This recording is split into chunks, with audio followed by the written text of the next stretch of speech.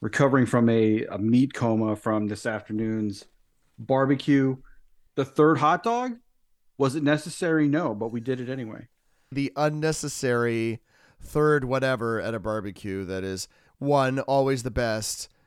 Two, at my age, always the one that eventually sends me for the antacid before going to bed. We are in Scottsdale, Arizona today. I just assume Coach Catanzaro is out there walking around recruiting guys somewhere.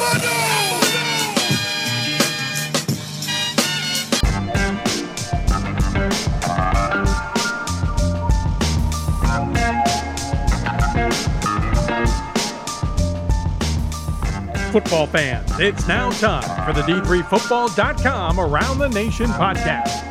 Here are your hosts, Pat Coleman. You have a very forceful handshake, Mr. Coleman. And Greg Thomas. Thank you, Greg. That was interesting, too.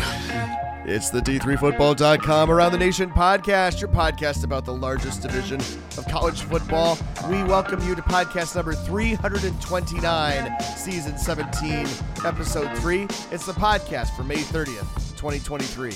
I'm Pat Coleman, the guy who is headed off to Cedar Rapids, possibly before people get around to listening to this in their podcatcher of choice. And I'm Greg Thomas. I write Around the Nation at D3Football.com. I'm not going to Cedar Rapids next week, but we'll be in the Midwest. I will be at my alma mater for a reunion weekend next weekend. Looking forward to getting back to Crawfordsville. I haven't been in about 6 years. It's been since I've been in the Crawfordsville area. So looking forward to getting back and touching base with the alma mater. Something about 6 years, alma mater, something. It's the time of year where we've got about 97% of the Division III football schedules in the books. You can look for them on D3Football.com right now. We'll be talking about some of those games, a couple of them anyway, a little bit later on in this podcast. We'll be talking with Riley Zayas about a couple of things, really just that, because we had a whole other conversation, Greg, that just blew up. It is as if you just cannot record an interview about the American Southwest Conference situation without it blowing up on you 2 days later.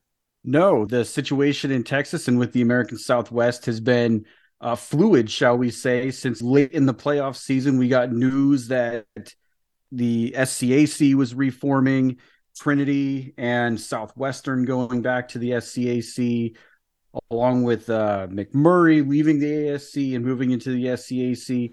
And then very recently, we learned that Trinity and Southwestern decided to not go to the SCAC. They're going to go to the SAA. The ASC, in the meantime, takes another couple of schools, non-football schools from the ASC, moving up to the SCAC, College of Ozarks, and Concordia of Texas in Round Rock, Texas, outside of Austin. Yeah, if you fell asleep and thought that you landed in a 2012 podcast with all that talk about the Southern Collegiate Athletic Conference, this group is now glomming onto as many schools as it can get in Texas, Greg. And yeah, even though the last two schools that left were not football schools, there's just the four: East Texas Baptist, Howard Payne, Hardin-Simmons, Mary Hardin-Baylor, the so-called Baptist Four.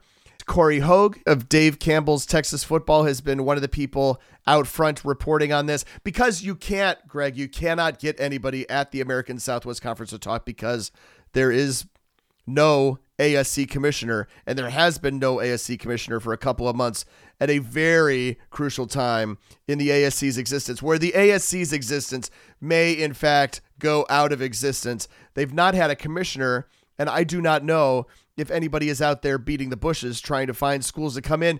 Frankly, Greg, at this point, I don't know what they would come into. We would be down to a conference that has just 6 schools altogether, the 4 schools with football. And the SCAC has been cherry picking all the schools that they want. And the big question for as long as it takes, frankly, is what happens to these 4, the so-called Baptist 4, and the 4 who, if you read into Corey Hogue's story earlier in May, is like schools kind of don't want to associate with them because of some of their, let's say, policies around diversity and inclusion, which I read, frankly, to be issues around LGBTQ persons on campus, that sort of thing.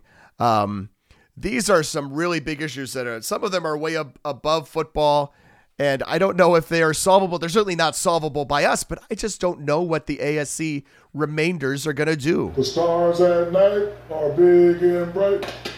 Keep it out of Texas. It's pretty tricky for them. I know when the ASC was going to be down to 6 teams or maybe 5 teams playing football, we were looking at possible non-football playing schools in the ASC that might add football.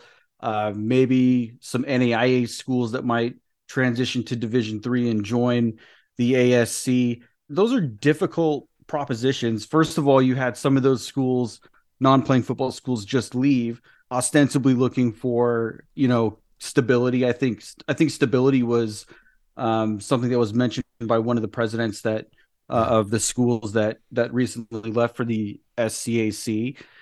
NAIA schools transitioning to Division III is, that's a big lift for those schools. A lot of NAIA schools, and I haven't done all of the homework on the schools in the area down there that are NAIA, but a lot of NAIA schools are not sponsoring the right number of sports to be NCAA schools. And so, to transition to Division III would require, adding some more sports and taking on that cost for schools that maybe, have a limited number of sports because of budgetary restrictions. So maybe Division III is not in the cards for them. So we're getting increasingly difficult to see where the ASC is going to go to find a minimum membership to maintain an automatic qualifier for the NCAA tournament. And that's really kind of the limit that people need to have to be viable anymore, isn't it? Yeah, I think it has to be. There are only 2 NAIA schools in the state of Texas, by the way, that have football, or maybe there are only 2 altogether, but you're talking about Texas Wesleyan, which flirted with Division III about 20 years ago. That's how long ago that was. And, of course, Southwest Assemblies of God, who you see pop up occasionally on ASC schedules. A favorite of Keith McMillan, by the way, because of their acronym SWAG. This right here is my swag. We are still talking about a couple of years before this ASC automatic bid goes away. At the very least, they still will have a full 6 teams this year. And then maybe some of the dates for schools moving to the SCAC might still be nebulous. But even if you start the 2-year grace period next year, as long as the 4 stick together, then you can still have an automatic bid in 2024 and 2025, assuming, of course, that the rules don't change. And then in 2026, they would be on their own. Greg, I'm going to throw crazy ideas out here. I've obviously already thrown in previous podcasts some sort of affiliation with the SCIAC or some sort of super Region 10 conference with the SCIAC, the Northwest Conference, and the ASC. Instead, I'm going to say, as long as the Capital Athletic Conference, the Coast to Coast Conference is doing crazy stuff over in non-football land, let's take your Baptist 4 and your CAC schools, the core C2C schools. I am never going to get that right here on this football podcast, talking about the Coast to Coast, formerly Capital Athletic Conference. But these are the schools we're talking about. You're talking about Salisbury. You're talking about Christopher Newport. And there's your 6. You've got University of Mary Washington is another core member of that conference that does not have football. And I don't think I'm forgetting anybody. If those schools, Salisbury and CNU, pull back from the New Jersey Athletic Conference where they've been playing as an affiliate, and the C2C absorbs these 4 schools, has an automatic bid, whether it's under the ASC banner or the C2C banner, I'm not really sure it matters. And then all of a sudden you keep that automatic bid alive with this 4 schools in Texas and the 2 on the Delmarva Peninsula. You do. And Salisbury and Christopher Newport in the New Jersey Athletic Conference, not in New Jersey, notably. So that makes some sense, but you still have to convince, I think, Salisbury and Christopher Newport in that case to give up more localized competition. I think there would be certainly extra travel cost for them to, share a conference with 4 other teams. And you also have to convince those teams that it's a good idea to share their tournament access with Mary Hardin-Baylor and Hardin-Simmons. And nobody is saying it out loud, but that certainly it has something to do with what's going on in the ASC. I would have to think so. I think too, though, if you talk about bringing the C2C into this, and we've maybe already spent a minute and a half too long on this, but indulge me for another minute and a half or so. It helps solidify the rest of the conference. I mean, so you've got those 3 core schools in, Virginia, Maryland, and then you've got, that conference had Finlandia when Finlandia was a thing. And then it's like Mount Mary and it's Pratt Institute up in, I think, Brooklyn, and UC Santa Cruz out in the fringes of the Bay Area in San Francisco. I mean, it might help stabilize the whole rest of that conference and solidify the automatic bid in all of the other sports as well. It might actually be a marriage of convenience, which the C2C and the CAC before it always was, but at least it would be on brand. It could be. And I think you're looking at that in the same way that I look at some of the ways that we've talked about an ASC SCIAC situation, where maybe the SCIAC doesn't love the idea of sharing football with the ASC schools or the remainder of them, but sharing, joining into a conference with them might save football in the SCIAC as well. So is sharing your access with UMHB and Hardin-Simmons better than not having football at all? I think it probably is. So yeah, who knows? I mean, nothing can be off limits for the ASC right now, right? They're in survival mode. So they have to consider all options. I do understand that we've taken the silly season and I have thrown out 2 sillier suggestions here in the ASC silly season, but agreed. I think you have to be looking at all sorts of things. Not only are we talking about the ASC in this episode of the podcast, we will be talking with Tom Perkovich. He is the head coach at Susquehanna. Susquehanna, along with 6 other schools that play football, will now be playing football in the Landmark Conference coming up this fall. That will be automatic bid number 28 in Division III football, leaving us just 4 at-large bids. Coach Perkovich has been on the other side of it, been left out in a tight Pool C situation. We'll get his thoughts on that coming up in just a few minutes. And then also, Greg, to be honest with you, I feel like we've ignored name, image, and likeness for too long, basically because I wasn't sure what kind of impact it was going to have at the Division III level. And we will be joined by Carl Barkley. He runs D3 Direct. You can see D3 Direct on many social media platforms. He's going to talk about some of the things that Division III football student athletes already have done in terms of marketing themselves. This is, where you get the opportunity to use your name to get your own set of sponsorships and that sort of thing. We'll talk about what people are already doing and have some suggestions for student athletes and for schools about what might be able to be done. Now's the time of the podcast where we choose to thank our loyal Patreon subscribers. The Patreon subscribers are the people who sponsor us with, anywhere from $3 a month up to $50 a month to help make sure that not only does the D3Football.com Around the Nation podcast continue to exist, but also D3Sports.com writ large. And I am just going to tee up Greg for what I know he's about to say, because it does not only help support D3 football, but it helps to support D3 hoops and helps support D3Baseball.com at a very crucial time of the Division III baseball season. That's right. We're getting down to the nitty gritty in Division III baseball. You're going to be in Cedar Rapids covering the championship event next week. And, thanks to our Patreon subscribers, we're able to bring that coverage to D3 baseball fans. And, Pat, that's going to be kind of the end of the D3 sports season for the 22-23 year. We are less than 100 days away from kickoff of Division III football. So, we're going to have just a little bit of time to catch our breath, and then we're going to be right back into that regular cycle of coverage that you get at D3Football.com. You get Around the Nation, you get features columns, you get on-site coverage on Saturdays, the live scoreboard, all of those things made possible by our Patreon subscribers. So we thank all of our Patreon subscribers for all of that support, everything we do for D3 Sports, and looking forward to what that support brings to us in fall of 2023. If you are a fan of Baldwin Wallace, East Texas Baptist, Endicott, Johns Hopkins, Misericordia, Salisbury, or UW La Crosse, we'll be covering your baseball team pretty heavily coming up here over the course of the next week and a half. Lynchburg can join Roanoke and add football whenever it wants. That would be just fine by us. If you want to add us to your monthly range of subscriptions, I'm sure you subscribe to a number of things. Think about $3, $5, $10 a month to d3sports.com, and you can do that at patreon.com/d3sports. Now in the d3football.com Around the Nation podcast, joined by Tom Perkovich, the head coach at Susquehanna University. His team, the champions of the Centennial Conference last year, and the Centennial will not have a defending champ as the Susquehanna football team is moving into the Landmark Conference with the rest of its sports.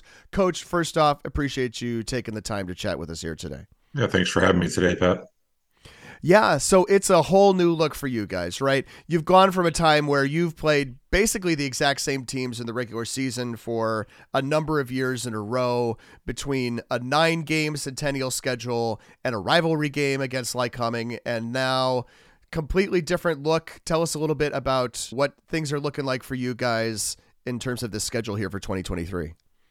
Yeah, definitely. In my tenure of 7 seasons, we played the same 10 opponents, so it's going to be neat for us on a couple fronts. Obviously playing some new people, being able to do some overnight travel to get that true football experience, college experience for our guys, I think will be cool. But yeah, we, when this was coming about, I've served on the RAC committee, and so I kind of know how the playoffs work and the things that people look at. So as we tried to build our schedule, we tried to, maybe look at some different regions and some really quality opponents. So we traveled to Bridgewater week 1, who was 9-1 last year. Strong team in the ODAC each and every year. Coach does a good job, and and then we have Brockport week 2 as part of the agreement between the Landmark and the Empire 8. We were actually already scheduling Cortland before we were given Cortland. So, all right, Kurt and I were already talking. We had scrimmaged them a few years ago. So, we knew the caliber of programs and wanted to, play each other. It's about a 3-hour ride, nothing crazy. So that was a good fit.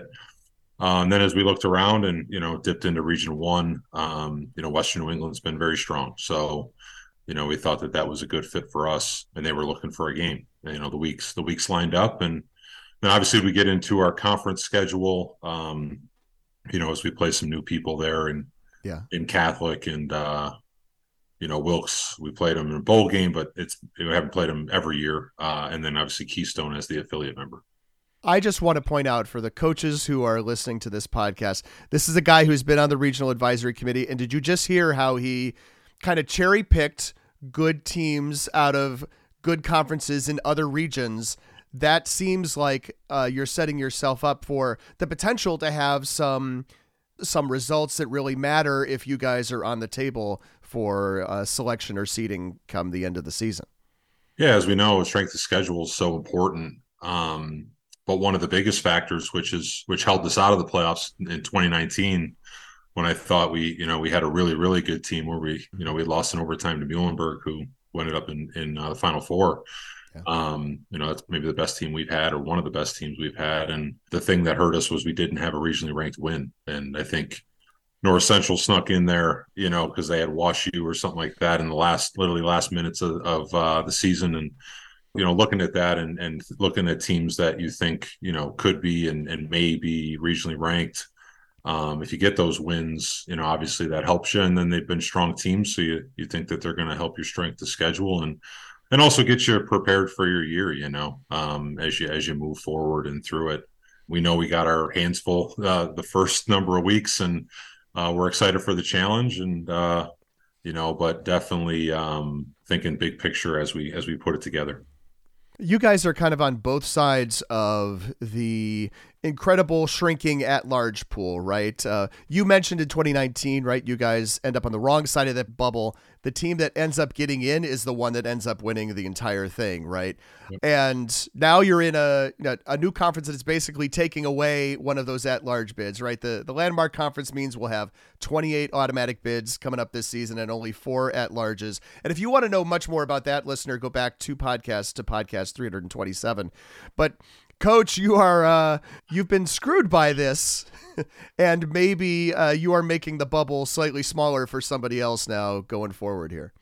Yeah, I don't think it's a perfect system, Pat, right? I mean, I said it, in 2019, I think the system's fractured, and you guys have touched upon that. And, there's just too many good teams left out of what is a true national championship. And, there's teams like Hardin Simmons that have been left out, and and other teams, and it's tough to see and tough to watch, because I sat there in the room when our name was not called, and to see the disappointment and heartbreak from our players, you never want to see that as a coach. You want to see teams that have earned their way, at least I know in our opinion, right, we're biased in those years, but I think a lot of other people would agree with us that we earned our way in, but there's just so many spots and there's so many quality teams. And some of us, as we were in the Centennial, you only have 10, if you're in a 10-team conference and you're second place. I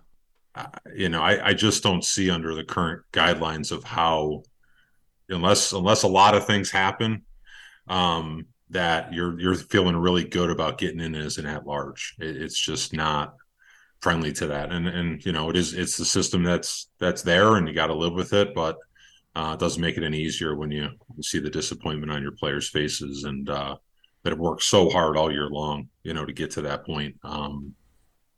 So for us, we we did what we did last year was obviously go out and win it all and get our spot. Right. Wish things had went differently in the playoffs for us, but Utica played really well, and we didn't have our best, and hats off to them. But it's just tough to see when you're in the larger conferences getting hurt by that, and there's no real answer to it. Let's talk about end of last season for a second. More to talk about, how do the guys, and for that matter, maybe the other members of your coaching staff, take that disappointment. Does it fuel you? Does it drive you? Does it drive the guys as they went through spring ball and headed into this fall? Yeah, I think so. I think it really focused them on continuing to raise the bar at Susquehanna. When I got here, no one knew us, and now we've kind of hopefully cemented our place, as one of the best programs around. But you got to prove it every year. That's the beauty of it in football and the way it works. So our guys understand that the culture we've built and those types of things, expectations have really, risen up. And I think our guys came out and did a really, really good job of working hard and getting better, as we're going to have a lot of new faces. So those things are hugely important. And I thought our guys handled it pretty well. Like how many, what are we talking about in terms of numbers of guys graduated, that sort of thing? Yeah, we had 19 walk senior day. That included some some fifth year guys. I think we have 2 of those coming back. Our left guard, Mark Custer, and then our nose guard, who's a lot of people don't know, is Cam Noble.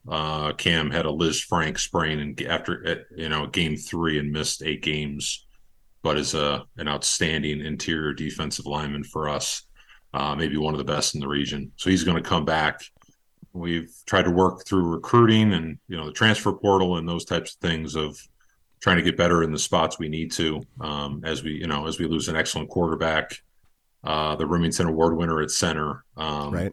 And some first team all conference defensive linemen and, a kicker, an outside linebacker, some of those guys that were just more than just players, right? They were your leaders. They were your backbone. They were guys that really set the tone for you. And, we got to find more leader. We got to find different leadership, especially when you have 5th years guys that have played 4 and 5 years for you. You've got to find those new faces and just be ready for the challenges and changes in your team. But I think, we address those in the spring and continue to address those throughout the summer and into the fall. What does the transfer portal look like at the D3 level? When you're talking about looking at guys who might help you guys, how many people do you sift through in order to figure that out? Yeah, a bunch. Each coach is responsible for his position. We'll reach out to guys and, sometimes we don't get any response. Sometimes, they would get a response, and, you hope that if you obviously you're sifting through their film and trying to figure out, how good are they? You talk to them and see if they're a fit and what they're looking for matches what you're looking for.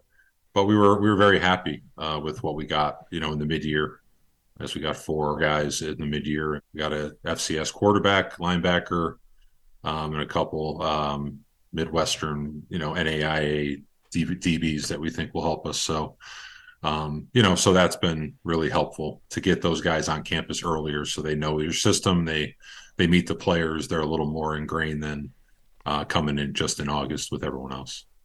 One of the things about the new schedule this year is LICO is a conference game. So you've played them as a non-conference team for, many years in a row, right? Yeah. And it kind of surprised me as I went back through our archives on the website. It's like, we are going back 17 years now to when both LICO and Susquehanna were in the MAC.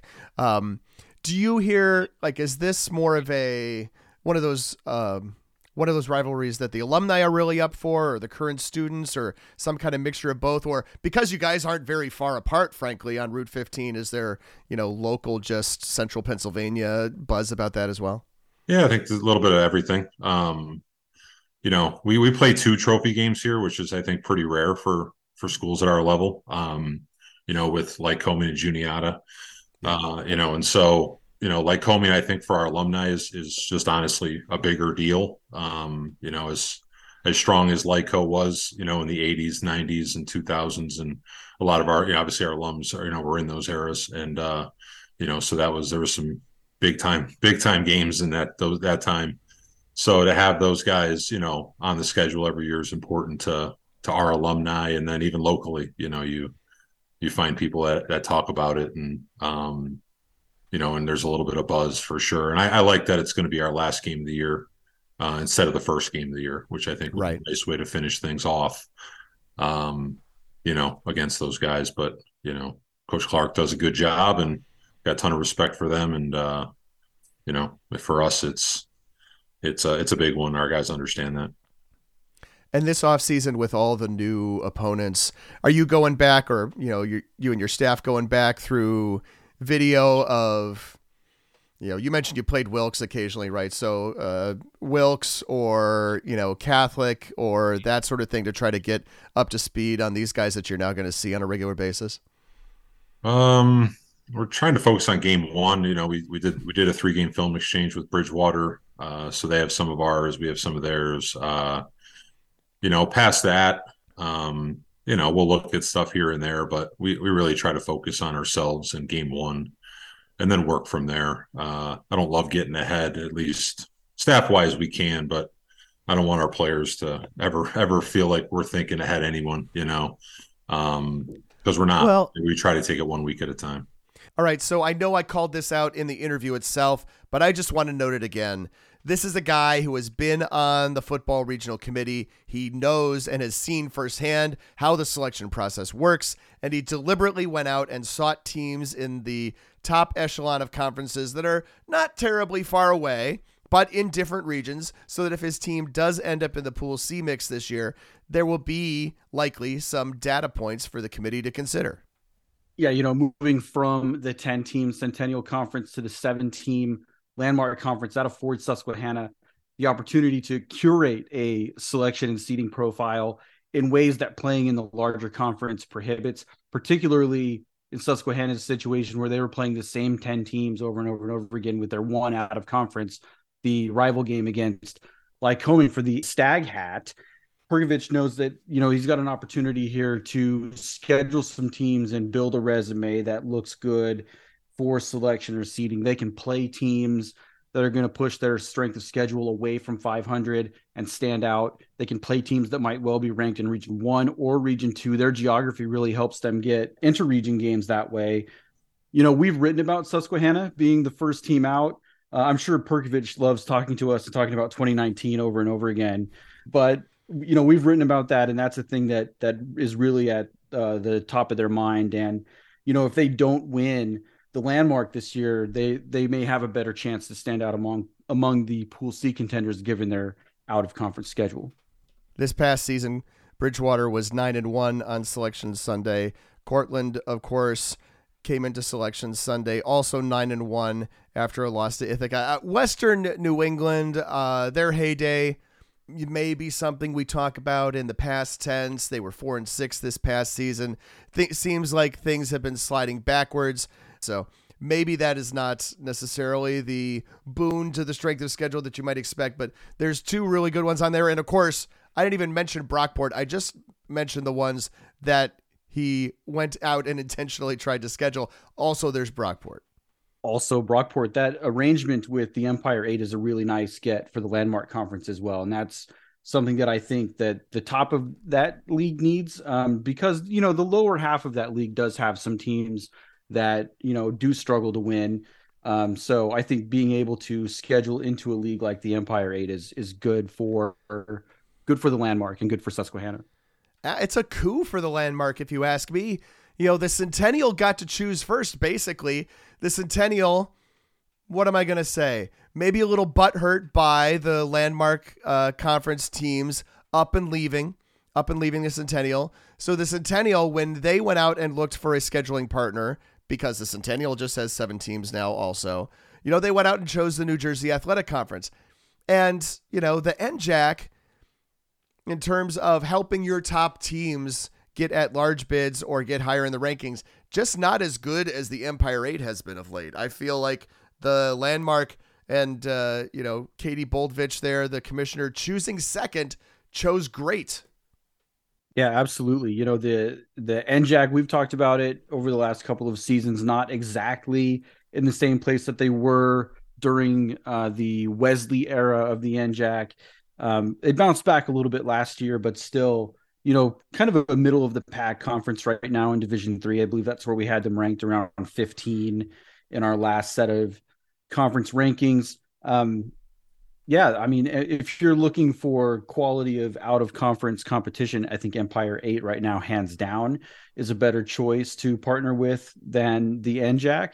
Who knows why the Centennial chose what they chose, but the Landmark is in a spot here. And interesting with the Landmark, when lowering the number of teams needed for a qualifier from 7 to 6, we assumed that some new conferences were going to form, and the Landmark did it almost immediately. I'm not even sure the motion had officially carried before they were ready to go. So, maybe some hurt feelings there with the Centennial and how quickly some of those schools were ready to go and be in the Landmark. There was a slap in the face, how quickly I was replaced. I really do feel like the Landmark had everything buttoned up. We were hearing all the news about the Landmark in like November of the previous year, and then the January convention, and then bam. So there you are. One thing, Perkovich did mention an FCS transfer quarterback coming to Susquehanna. So that's a guy who was on the roster last year at Marist as a freshman, but did not throw a pass. So I think that quarterback job is definitely open in Selinsgrove. Just wanted to say Selinsgrove. I hope it's not Selinsgrove. Have to get a P101 on you there on that.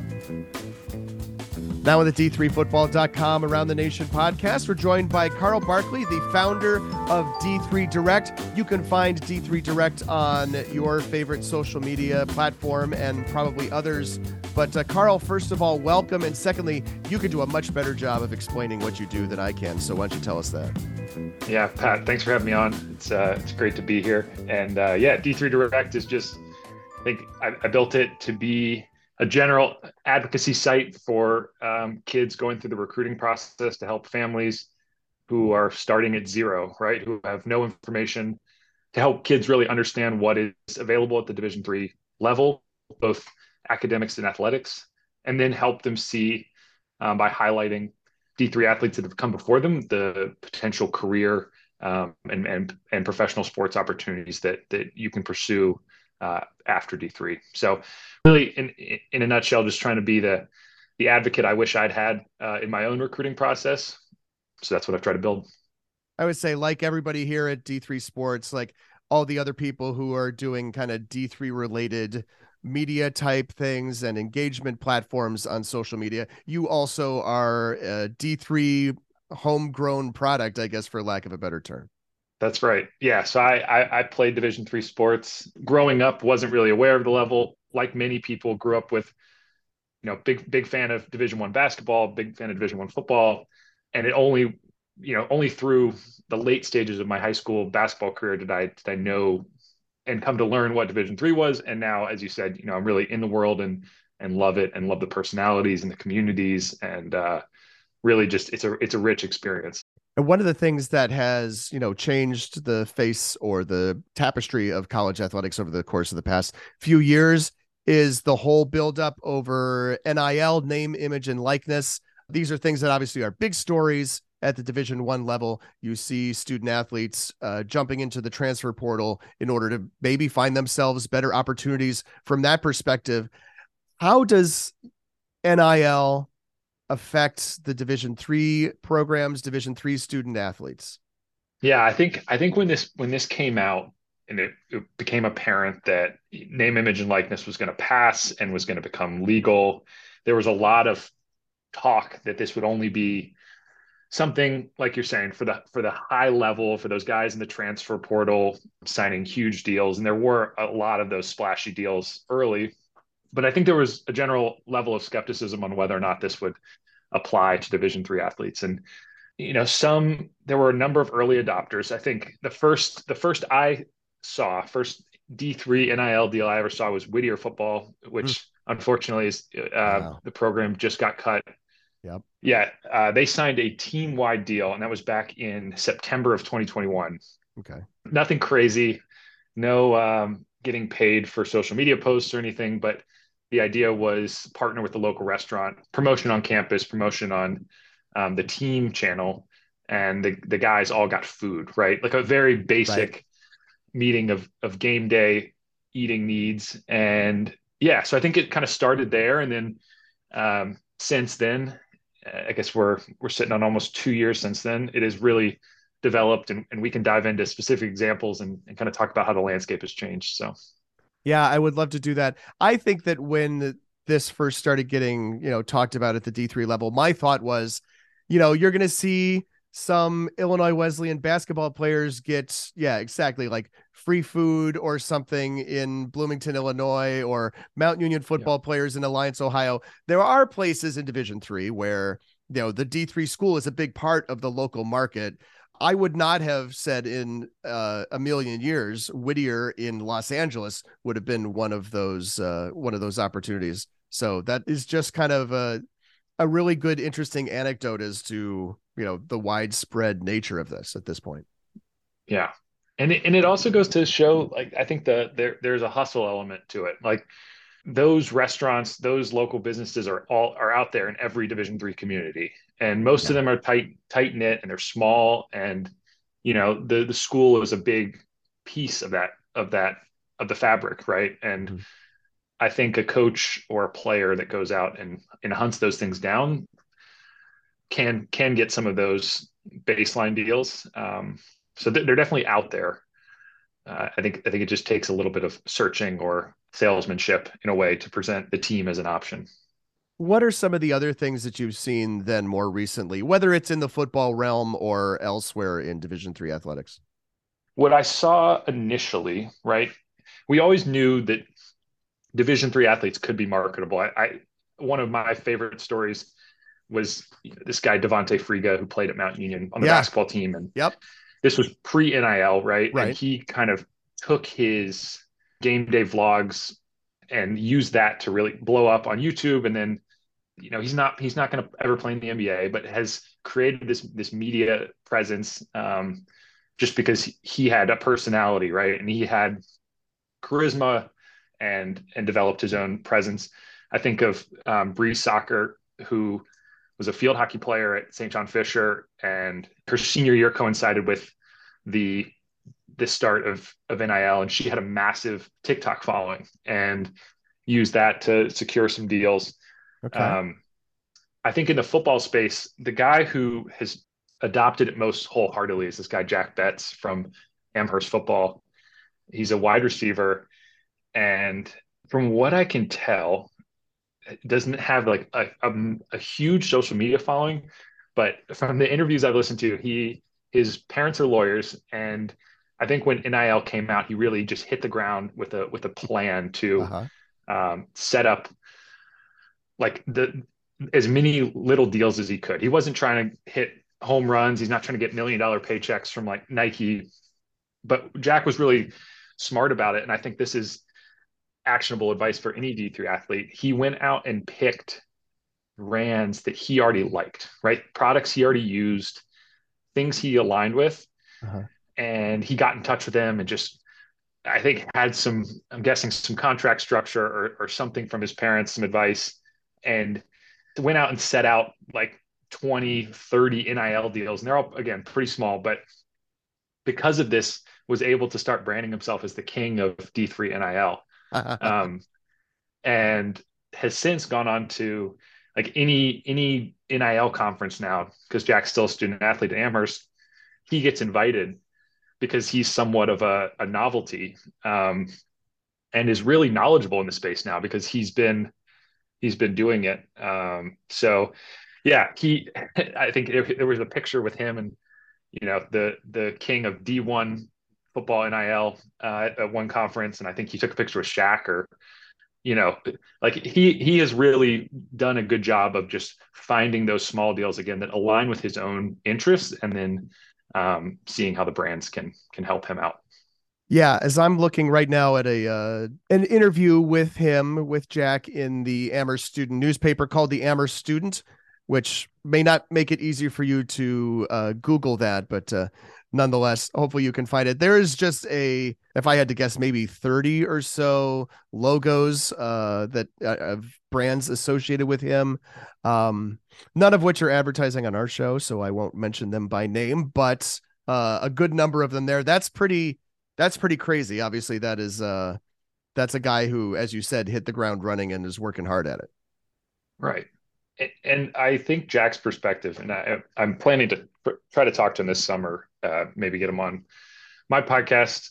Not sure yet, but I think his perspective, like to not chase huge dollar amounts and just focus on, you know, maybe sometimes for the deal, all he got was product, you know, that he had to share on social media that he was using something, but he saved a bunch of money because he had something that he was always putting in his protein shake that costs like $60 a serving. And now he's saving his money instead of getting paid directly by the brand. So yeah, I think it's being a little more flexible with the definition, right? You don't necessarily have to be getting a check to be benefiting from the new rules.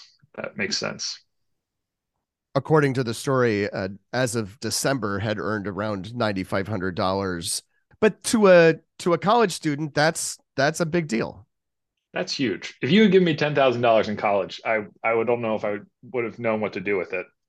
I was happy if I had a student job on campus and I was making like, you know, $200 and was thrilled. So I think, yeah, you get anything in the thousands and you'll definitely have kids' attention. That's for sure.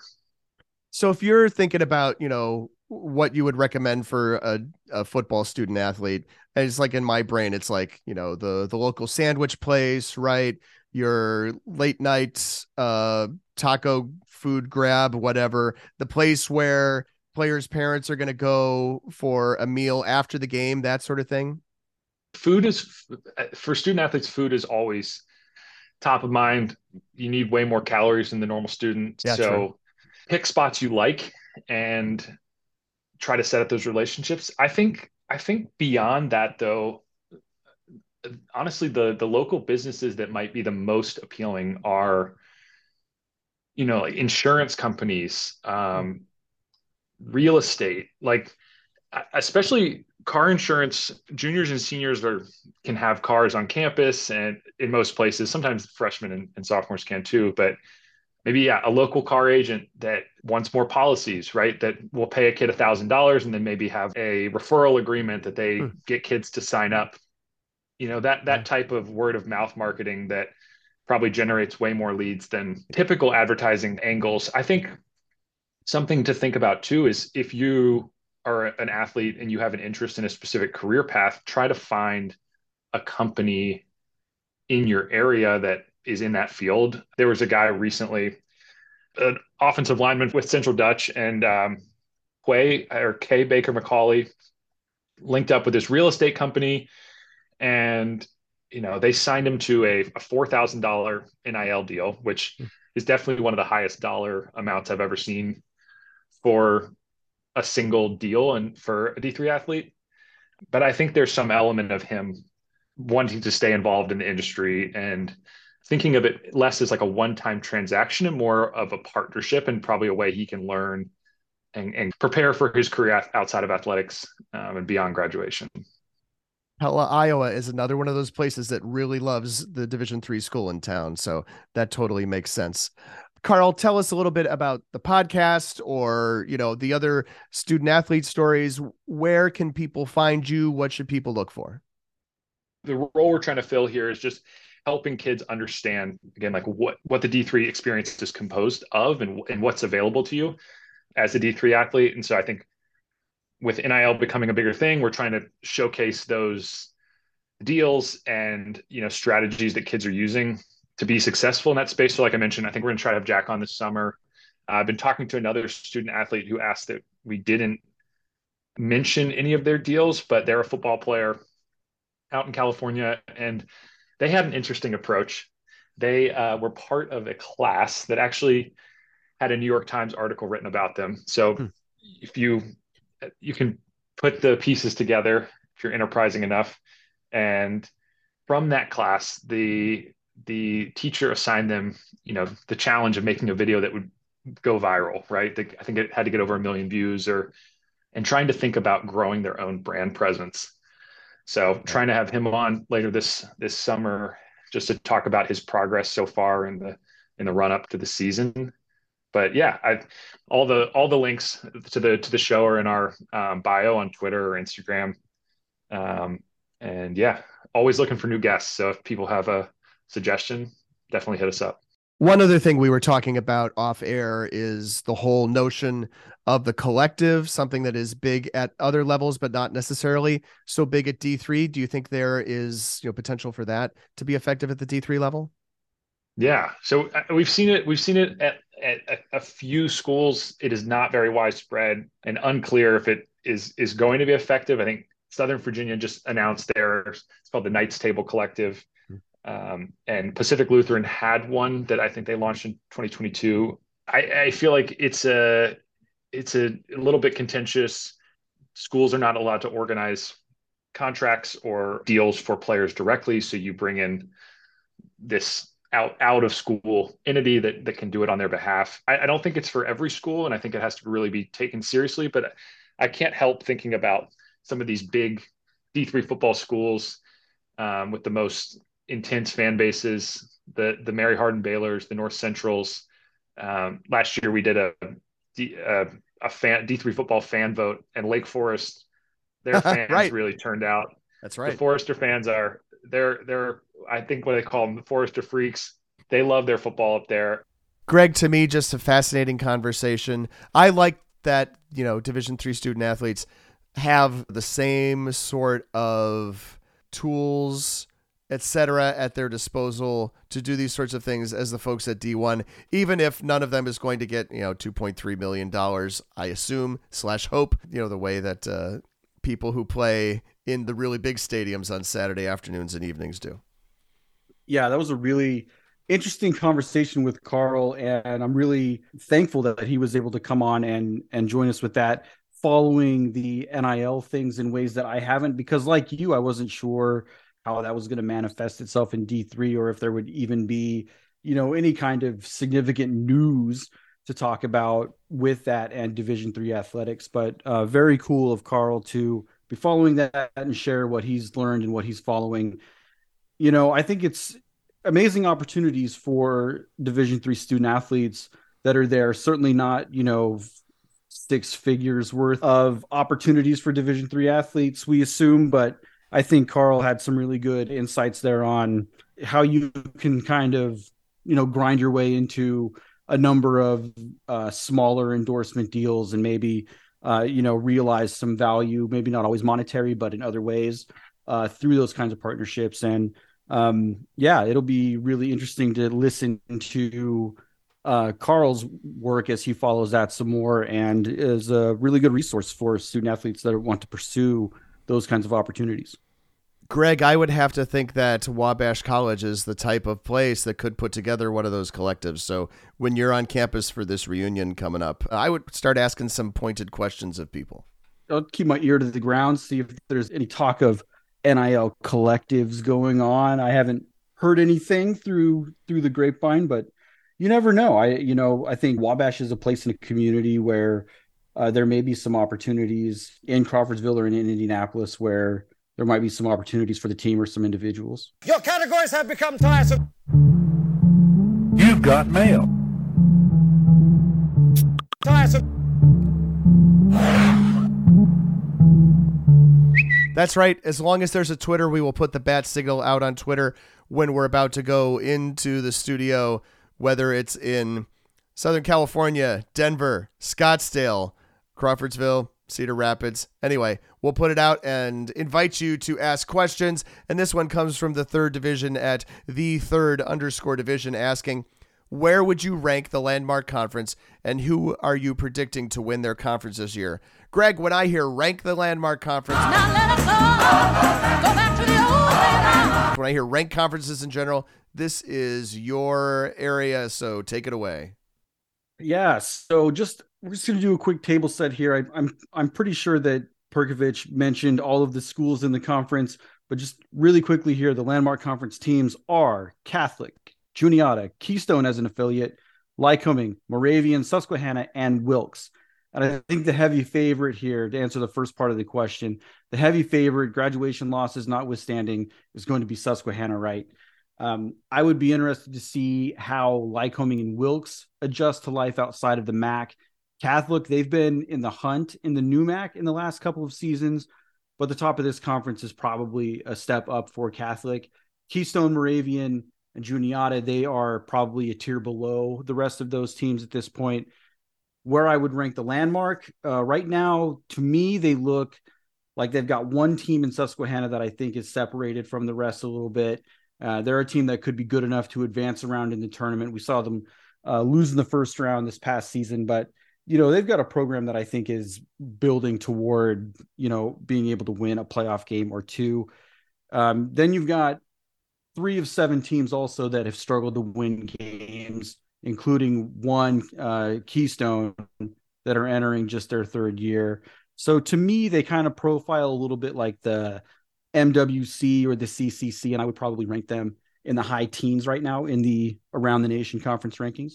One piece of data that we have, right, is that Susquehanna continues to handle Lyco, and they've done so fairly regularly. This past season, it was a 45-16 win. Lyco plays Wilkes every year. Wilkes won that pretty handily last year. Juniata has struggled, obviously. They struggled in the Centennial. Moravian struggled in the Centennial. Keystone struggled in the ECFC. So Susquehanna for sure, and I think if someone is going to challenge them, it's Wilkes, and maybe Catholic can challenge for second, but I don't necessarily see them challenging Susquehanna, at least this season.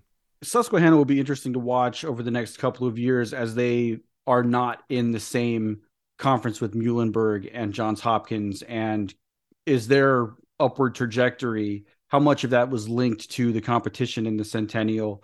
Will that be curbed at all by, maybe having a little less top-notch competition in the Landmark, at least to start? Well, they'll start at least with a pretty decent non-conference schedule, and that is a good way to come out of the gate. Now, I mentioned earlier that we talked with Riley Zayas about the American Southwest Conference situation, a ever-fluid, changing situation that quickly made that whole conversation moot, except for a small conversation we had about some of the great scheduling that's being done by schools down in Texas this season, so we'll join that conversation already in progress. Riley, it seems like the state of Texas, for example, is the center focus of a lot of these big non-conference games coming up this year, kind of like it was last year. It is. Now we have several rising programs within the state. Obviously Maryland Baylor has, a pretty solid schedule when you look at their non-conference games. They're playing Trinity, and the great thing is Trinity is on the rise, definitely as a top caliber program. Hardin-Simmons is certainly there. And so you're in a position where there's a lot of teams playing a lot of quality games. I think Maryland Baylor against Trinity week 2 in San Antonio is going to be a huge, huge matchup from the standpoint of not only that it's going to probably affect how the regional rankings turn out, and then a possible, situation where you get into hosting and all of those other different elements that we talk about in November. But just with the fact that there is a pretty recent history between these two programs and some very, very close playoff games the last 2 years, there's a rivalry that's kind of been restarted. The first opponent Maryland Baylor ever played in football was Trinity. And so that kind of was a rivalry that started for a few years, died away, and it's come back. I think that's a big one. I'm also, keeping with Maryland Baylor, looking forward to seeing Whitewater coming down here, playing in Belton in week 3, because, this is a Whitewater team that may look a little bit different. And I think it's going to be interesting to see how they play against the Maryland Baylor team that, frankly, will have a lot of offensive weapons to replace. At the time we're recording this, we do know that Hardin-Simmons is going to be playing at UW La Crosse in week 2. So that's the only non-conference game that we have for Hardin-Simmons so far, but that's another doozy right there. It'll be a big one for them. These games that are played earlier in the year, we talk about it all the time. When you play non-conference games against good quality opponents, it's going to play a role when it comes down to the selection time, and especially with AQs, being kind of an interesting thing in the ASC. If they were to not win the AQ, they would be very close to being a shoo-in for the Pool C. And that's very important, especially, with the current state of how few Pool Cs there are.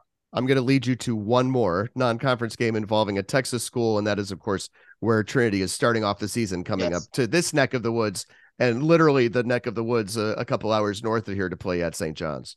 That's going to be a really big one for Trinity, especially. I think the great thing that we see about Trinity is they've been building year after year. They're bringing back a whole lot of experience, especially on the offensive side of the ball. And they're a team that, I'm really excited to see what they're going to be able to put on the field this year when you get a chance to play a team like St. John's. In that crowd, in that atmosphere, I don't think there's a much bigger game to open the season than that one.